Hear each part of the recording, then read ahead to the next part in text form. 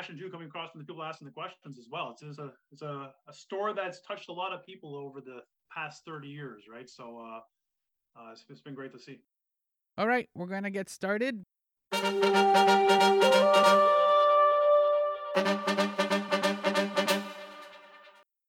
Yo, welcome to my summer lair. I'm your host, DJ, if you will, Sammy Yunan. On December 31st, 2016, a Toronto institution, Honest Ed's, permanently closed. For many Torontonians, it was a difficult death. One of the reasons for Ed's demise was fans treated the institution like a museum and not a store.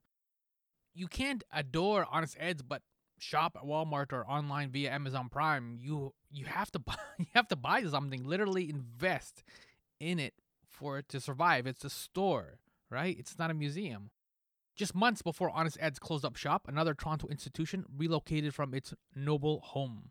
Play the Record left Yonge Street for a new location on Spadina. In the 1990s, the Yonge Street strip between Gould and Elm was Record Store Central. Play the Record, Sam the Record Man with those iconic neon records, and A&A, Sunrise Records, and so much more. Downtown Toronto had a vibrancy, a third world energy that now is mostly, sadly, past tense. You can see elements of what I'm talking about in Dave Chappelle's 1998 movie Half Baked, shot in Toronto. The Sam the Record Man records are lit up in one scene. And even the pizza where dude is getting his munchies, that pizza is now gone. Later, The Incredible Hulk, an Ed Norton Marvel movie, also shot in downtown Toronto in 2007, features one of the final appearances of Big Slice, a delicious pizza joint. That was all shot like Yonge and Dundas area. And now you can add another film that literally documents that downtown Toronto vibrancy. Drop the Needle, a Play the Record documentary. A record shop, Play the Record, was located at 357A Yonge Street, right at Yonge and Dundas, our, I guess, Canadian Times Square. Play the Record was founded by Trinidadian Eugene Tam, who all through the 90s made sure Play the Record was stacked and stocked with hidden gems, as well as the latest and most notably, the freshest music in hip-hop, drum and bass, house, techno, funk, Latin, electronic, jazz, soul, all kinds of underground dance genres. Play the Record was a vinyl church, and the congregation gathered weekly, typically on Thursdays, to receive the sonic sacraments. There's a powerful moment in director Rob Freeman's Drop the Needle documentary where he asked Eugene Tam, "Are you aware you created an institution? Not a store, but are you aware that you created an institution?" Eugene seems surprised. And yet, for all the creative individuals featured in the documentary, Jason Palma, Russell Peters, Cardinal Official, and lots of DJs, they're not at all surprised. Their love for Play the Record is present tense. It was a community and a connection, which is what the best DJs effectively create when they play. Honestly, we've all been to a wedding with a lousy DJ. Yo, guy, that's not right. Where's the heart and the soul? And also, hurry up and drop Dancing Queen already. You know what I mean? If you have experienced Play the Records, you should see Rob Freeman's documentary, Drop the Needle. More than nostalgia, this is hope. Music is one of the most potent glues in our society. It's a bonding agent.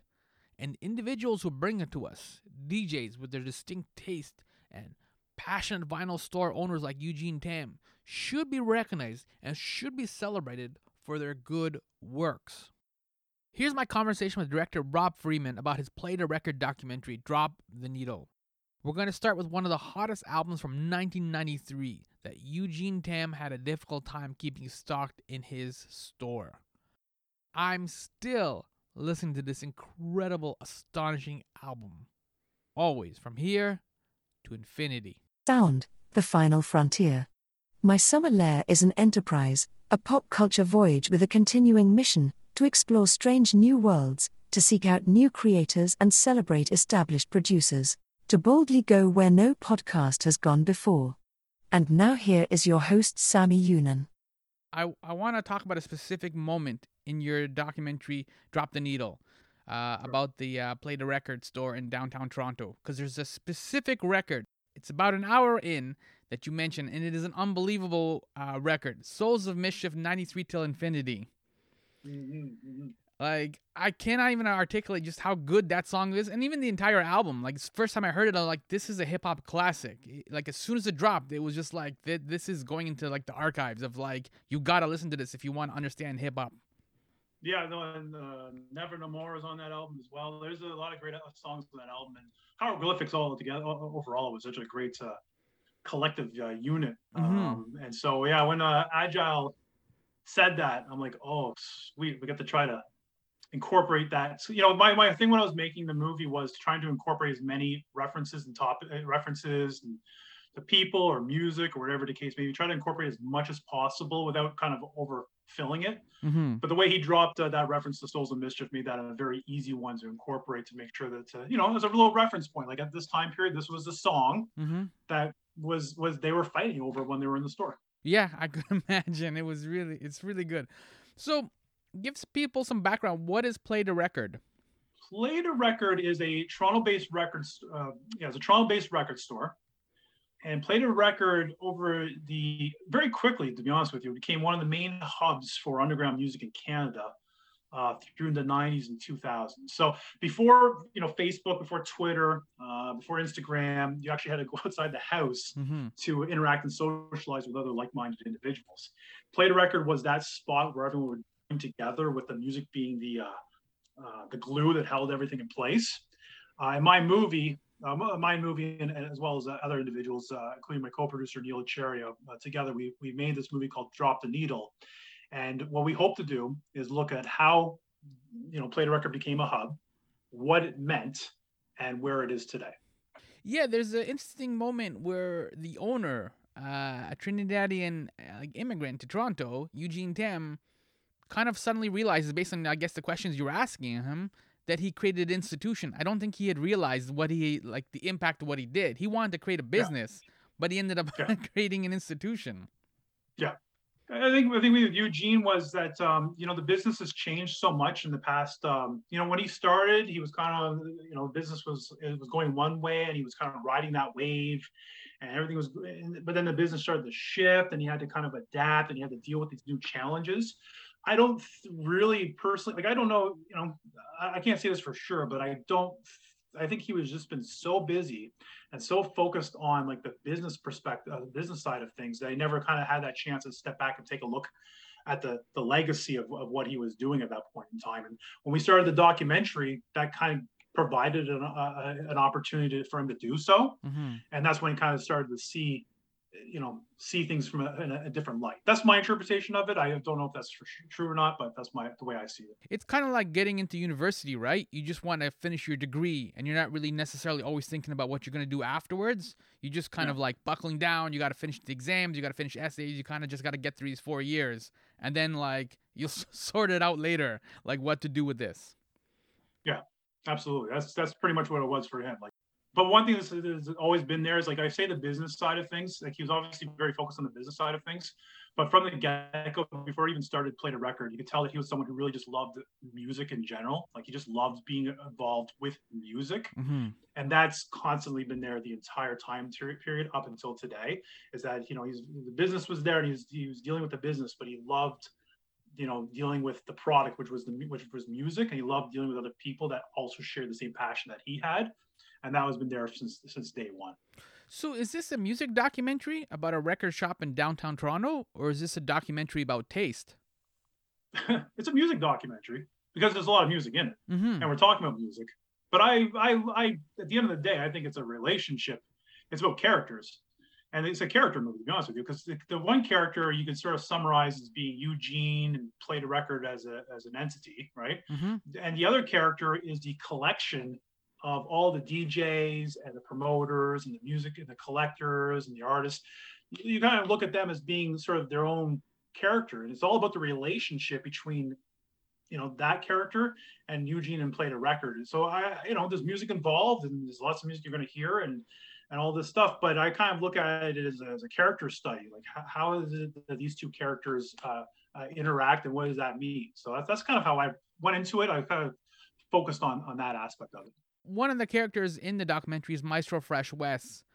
And Yeah. there was a 2017 documentary called The Carter Effect, and it covers the impact of Vince Carter on how he came to play for the Raptors. And he was the one who kind of busted it open, because until then, Toronto was like a hardcore hockey town. And Vince Carter was the one who kind of like started to like open the door a little bit for other interests and other passions. So for music and the Canadian hip hop that's covered in your documentary, and you cover quite a bit of Canadian hip hop, is Maestro Fresh Wes like the Vince Carter of like Canadian hip hop? The one who kind of busted it open? Yes and no. That's an interesting point. When I grew up in Kingston, right?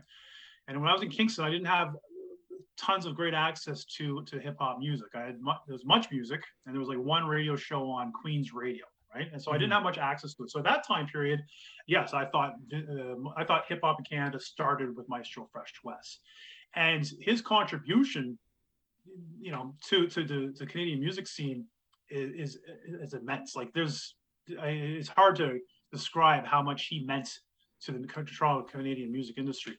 But another person who meant a lot is the guy by the name of Ron Nelson. Now, Ron Nelson started in 1983, I think it is. Maestro was, Maestro's first big album was 1989.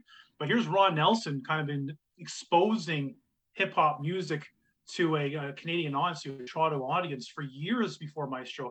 He's one of the ones that helped Maestro get his first break. There was other artists as well. The funny thing is that there was other artists that were happening before Maestro that was kind of trying to make their way through the system and trying to get their music out there, that also had talent that didn't get the kind of exposure that Maestro or say Mishi Me or Rumble and Strong got. So I think that there was definitely, there absolutely was stuff happening before Maestro happened. It's just Maestro kind of kicked it as an artist and his music, because he made great music. He kind of kicked it up a notch and became that first one to sort of break, to bring it to a certain level. And that's what gives him that recognition across the country, right? But there was people before Maestro, but that doesn't mean that Maestro didn't have a massive, massive impact, obviously, on Canadian hip hop music. So as we're talking about these different things, like the hip hop, the record store downtown Toronto, like why was this a story that you want to tell? Well, it wasn't so much. It didn't start that way. It started.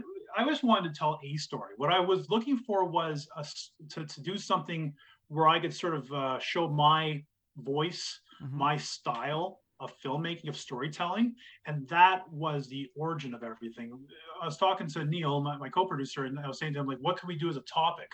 But I had already said, I was already set on, let's make a movie that kind of showcases what I perceive to be my style. He suggested Play to Record. It sounded interesting to me. I gave it a night, kind of thought about it, because I didn't know much about Play to Record at that time period.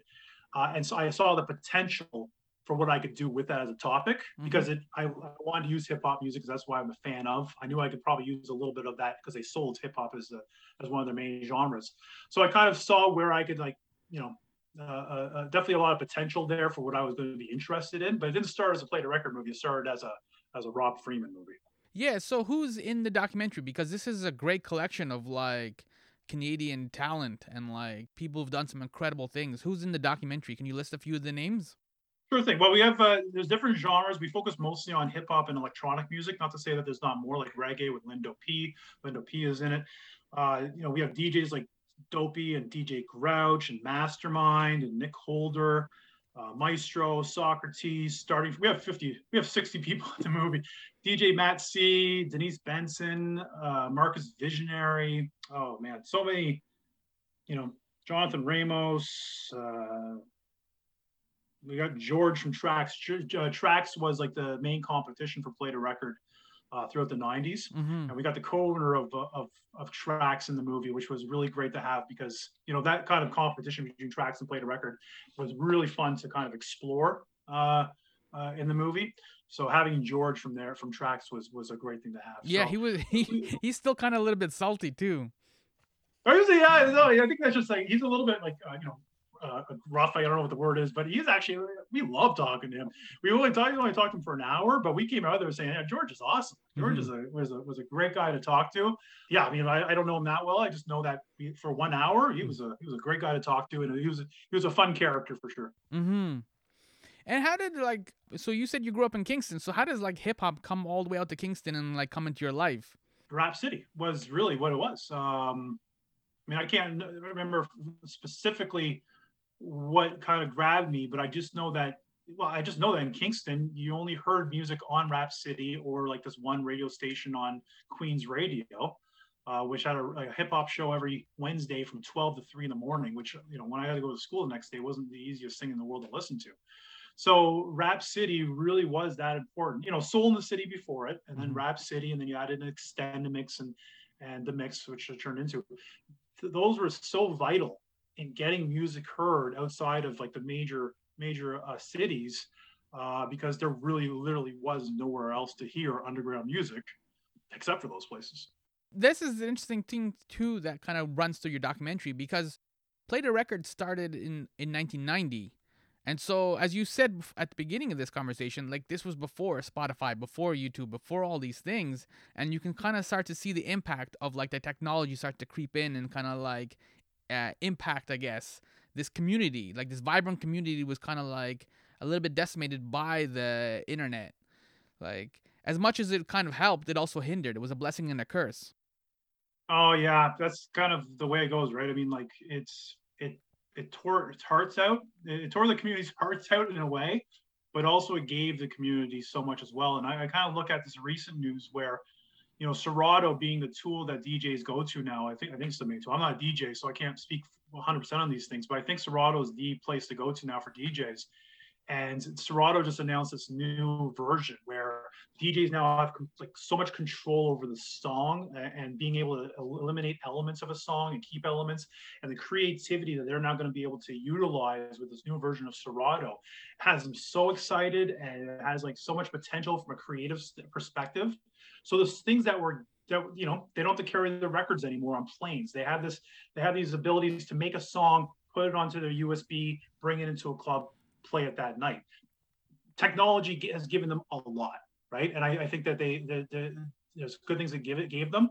Unfortunately, it also took away some things. Mm-hmm. And one of those things was the need to go to a record store to buy records the same way they did back in the 90s and 2000s. So it's one of those things where, it was good, but there's also some unfortunate side effects to the technology.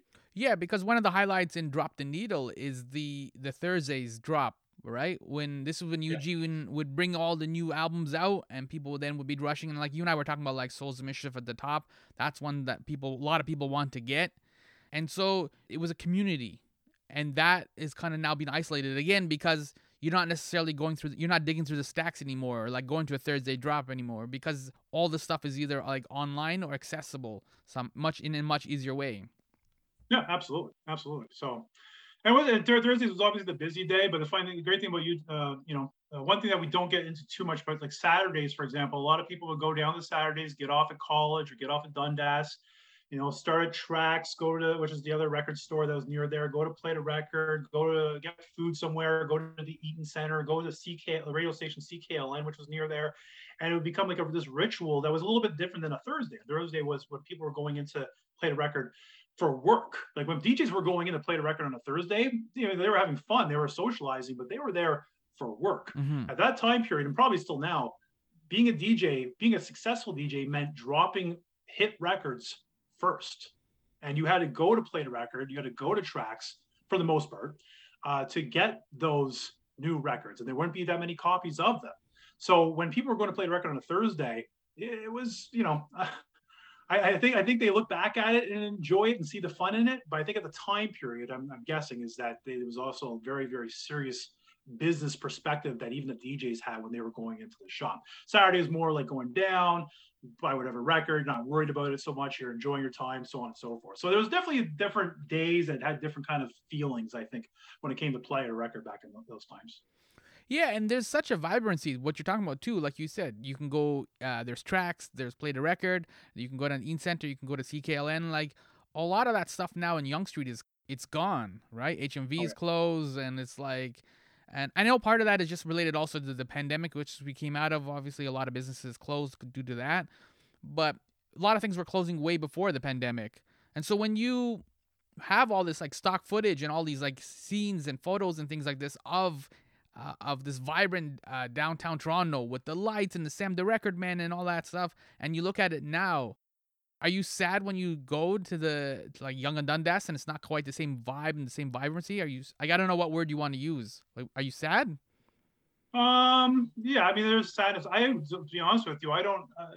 Toronto overall, I have a little bit of a sadness with Toronto overall. I lived in Toronto for about 15 years. I've now moved 45 minutes outside of Toronto because moving around has been so challenging, and a lot of places in Toronto, the character that used to be there has been stripped away with corporations or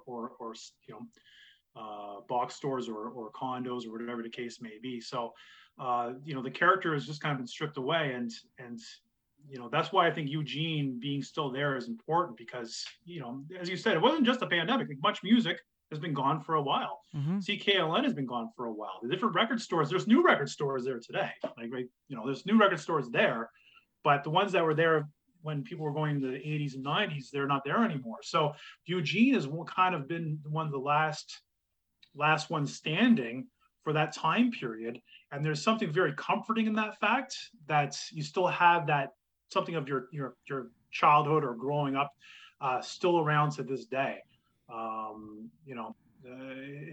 It's sad losing other places. It is sad. Sad is the word. It's sad losing other places that you grew up with, but it's also comforting seeing Play the Record and Eugene still there. Yeah, it's almost what you're talking about as a lack of character. That's what I find now when I'm in Yonge and Dundas.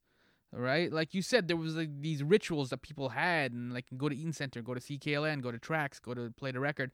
There's a lack of ritual and there's a lack of character now. Right? You just kind of like Eaton Center is just a large mall now, so you just go and you shop and then that's it.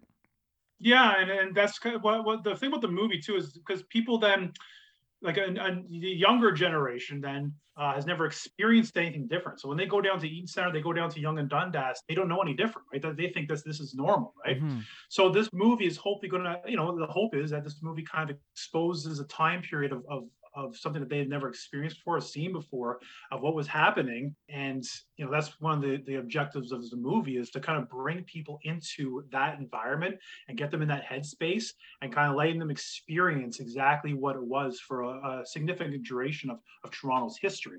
I hope so. Like, I mean, that's the hope. That's the goal for me when I make movies is to kind of get them in that headspace, and so that they could experience it for a couple of hours. Right? It's not the same as actually being there. It never will be the same as actually being there. You do what you can with the medium that you're dealing with. That's a good way to put it. So what's next for Drop the Needle? I know you have the Hot Docs screening on October 22nd. The premiere is on the 22nd, although that one's sold out. So if you want to see us in the big screen, and I think it's a good opportunity to see in the big screen because the music is a big part of it. If you like electronic music, if you like hip hop music, hearing it in a theater, I think it might be a little bit appealing in that regards. Eugene Tan is also going to be in the building, which is going to make it a celebratory environment. And so November the 6th, Sunday, November the 6th at 7 o'clock is our second screen at Hot Docs. There's not a lot of ground floor seats left, but there is tickets still available. I would definitely suggest getting those because I am hoping that it's going to be just as, again, I'm hoping the environment will be just as celebratory then as it will be on the 22nd of October. Where can people find you online for more future Drop the Needle screenings? Canterbury Crescent Filmworks on Instagram, Facebook, and Twitter. One thing I tried to do in the past 2 years was obviously incorporate a lot of stuff I use in the movie, but I try to expand beyond the movie. So I talk a little bit about CKLN and the radio station in the movie, but there's more than just CKLN that had an impact. So, if I have an opportunity to post stuff online about, the different radio stations, I will, the different stores, I will. I try to go beyond what's covered in the movie on social media, just to kind of fill in the blanks, as it were, and to add to it. So Canterbury Crescent, Filmworks, those are the places to follow if you want to stay in tune for this and then whatever happens afterwards. Because, once this is over, then the next journey begins, hopefully. Mm-hmm. And we got to go from there. Yeah, and the documentary is called Drop the Needle. It's obviously on Play the Record. record shop in downtown Toronto. Thank you, Rob, so much for like hanging out. Thank you for the documentary as well. That was a great like nostalgia trip just to go back and like I've been to that store many times when it was on Yonge Street, and so it was just exciting to like see this story kind of now properly enshrined. No, thank you. I really appreciate that. It's definitely been a life-changing 2 years because of this store. I wasn't there back in the day, but I feel like I got as close as you can get to being in that store without actually being in it. I wish I was in it. I never will get. I won't have that, but I kind of feel like at least I kind of got as close to the edge as possible of experiencing the story. And I've been very overwhelmed by what the story and the scope of the story. I don't have any doubts. Like the love and the passion is out there, right? And so this is going to like galvanize a lot of people and a lot of hearts. So thank you.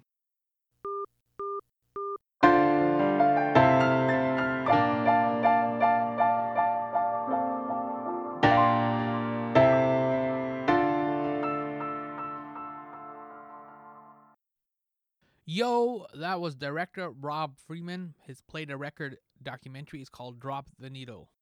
I'll have links in the show notes for upcoming screenings. You gotta go.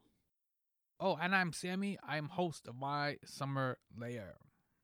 As you can even tell from the introduction of this episode, Rob's documentary has sparked a number of emotions because when you're growing up, accounting is primarily based on what you gain. You gain a high school diploma. You gain a yes from that cute brunette for the Valentine's Day dance. You gain an Atari 2600, making you the cool kid on the block. It's only when you've gotten older that you start to catalog things you've lost, things you can no longer gain. I'm Generation X, so I'm used to mourning what has been lost. And one of the significant things that we've lost is digging into the stacks at record shops like Play the Record. Yes, there was a fantastic treasure hunt aspect to the digging. But this isn't an old man, yelling at the cloud, things were better back in my day. It's a solid recognition of how some of our pop culture activities, like digging in the stacks, have poorly evolved. When the Melody Record Shop in Washington, D.C. closed in 2012, cultural critic Leon Wieseltier wrote in the New Republic. He was writing about and comparing online Google searches with like physically browsing in the stacks. And this is his conclusion. Browsing is the opposite of search. Search is precise. Browsing is imprecise. When you search, you find what you are looking for. When you browse, you find what you were not looking for. Search corrects your knowledge. Browsing corrects your ignorance. Search narrows, browsing enlarges. Bam! That's it. That articulates so much. Search corrects your knowledge, browsing corrects your ignorance. And that's what we used to gain from digging into the stacks. But sadly, that's a skill that has been lost. We did this for everything. Bookstores and video rental stores and of course vinyl shops. We were pop culture detectives searching for clues, putting it all together, grasping at connections. Pop culture was a mystery filled with wonder and surprise. Going into stores like a record shop were surprise parties. We didn't always know what to expect. Play the Record, though it has moved from Yonge Street, remains open on 411 Spadina Avenue. Go check it out and dig through the stacks, like we used to do when the store was on Yonge Street. I had this ongoing conversation with Henry Vanderspeck, an avid, award-winning Toronto photographer. With his local photos, he has captured many lost aspects of Toronto, like Honest Ed's and the world's biggest bookstore and Big Slice, a delicious pizza joint. He and I are saddened by what the Yonge Street strip has become. It's kind of slowly going through a painful gentrification, so we've lost so much, but we haven't really gained anything yet, or maybe at all. I often wonder if Toronto formally immortalizes cultural institutions like Play the Record and Honest Ed's through photography. Photos that show the city as it once was, the way we remember it. One time after Henry and I had one of these discussions about photography keeping things alive, what followed that discussion was the Notre Dame fire in 2019, the cathedral in Paris was gutted by flames. In response to what was now lost, a number of people on social media platforms posted like the usual derivative, "Look at me, I'm on vacation" photos in front of the cathedral, inside it, all angles. So in a sense, nothing was lost. All the building's details were completely documented once you look past the goofy selfies. Because we grew up with film photography, we only documented birthdays and vacations. There's a large gap in our pre-digital lives. That Paris cathedral is documented, but a lot of our lives have these huge gaps. Which in a way isn't a bad thing. It forced us to anticipate a skill we no longer employ like it's a thing blacksmiths used to do. We not only had to anticipate how much film to carry, like if you're going to Egypt or Paris, you gotta figure out how many rolls you need because you may not be always have access to film. But we also have to factor in how much we want to carry. Plus, we also have to carry all the other media, like including CD for the Discman or tape for the Walkman. Going on a trip to Paris or Egypt or wherever, it meant like no time for like one-hit wonders. If you're gonna lug around tapes and CDs and film, you're gonna be consuming a lot of albums, like full, proper albums. If you want to hear something like Right Side Fred on loop, that's gonna require a mixtape. I don't know how any of us were considered lazy back in the day. Everything was upkeep. Everything was lugging around. It was all work. But the hope was that you could stumble upon a song that would change your life or stumble upon a brilliant Kodak moment worth immortalizing. It was anticipation. You were looking up. You're waiting. You're hungry. That pre-digital gap never applied to our cities. CN Tower, the Eiffel Tower, those will always be fine. They will always be documented through decades of photography. But at the top, I mentioned a delicious pizza joint, Big Slice. Everything that pizza joint meant to a community. So many people have memories of that place. That'll fade because time is a rude thief, and nostalgia is a popular superhero that can't save us from tomorrow. Yet thankfully, Henry's one of the few people who, with his photos, who has documented it. It's on the record. We have that and the Ed Norton Incredible Hulk movie. Phew. Nostalgia at its best is an inside joke between lovers with a rich history. If it's just remember the good old days and how good they were wallowing, which is granted something we all do, it's a trap we all fall into like quicksand, it has no real purpose. We have to be intentional, the same way that we went into a record shop looking for something, anticipation. We have to be intentional about the cultural institutions that we want. Because those are what defines the city, the vibrancy, the creators, the creative types in our cities. It's not enough to be sad for what we've lost, but we also have to work and understand what we've gained, if we've gained anything at all. This documentary sparked a lot of emotions, as you can kind of tell, and I'm still kind of processing some of them. More importantly, I'm rambling. I guess this is me being like an old man, like Grandpa Simpson. I should save these emotions and just catalog them for my newsletter, My Pal Sammy newsletter. Speaking of my newsletter, let's wrap this sucker up. Speaking of my newsletter, here's a public service announcement. If you enjoyed this conversation, some good news. My Pal Sammy newsletter. Let us extend the conversation. And I know. You think of email and you think of negative connotations. You think of work. You think of that sweet senior citizen in your life who keeps forwarding those weird chain letters things so that they welcome good luck. All of that is true. All of that is email. That's because for those people and those emails, the E in email stands for electronic mail. So what if? What if the E stood for experience? What if it stood for event? What if it stood for excellence? Wouldn't that be exciting? Email doesn't have to be email. Does that make sense? Go to mysummerlair.com/subscribe to sign up for the weekly pop culture My Pal Sammy newsletter. You will be elated you did. Thank you so much for listening to me in a Spotify world. Play the record, yo.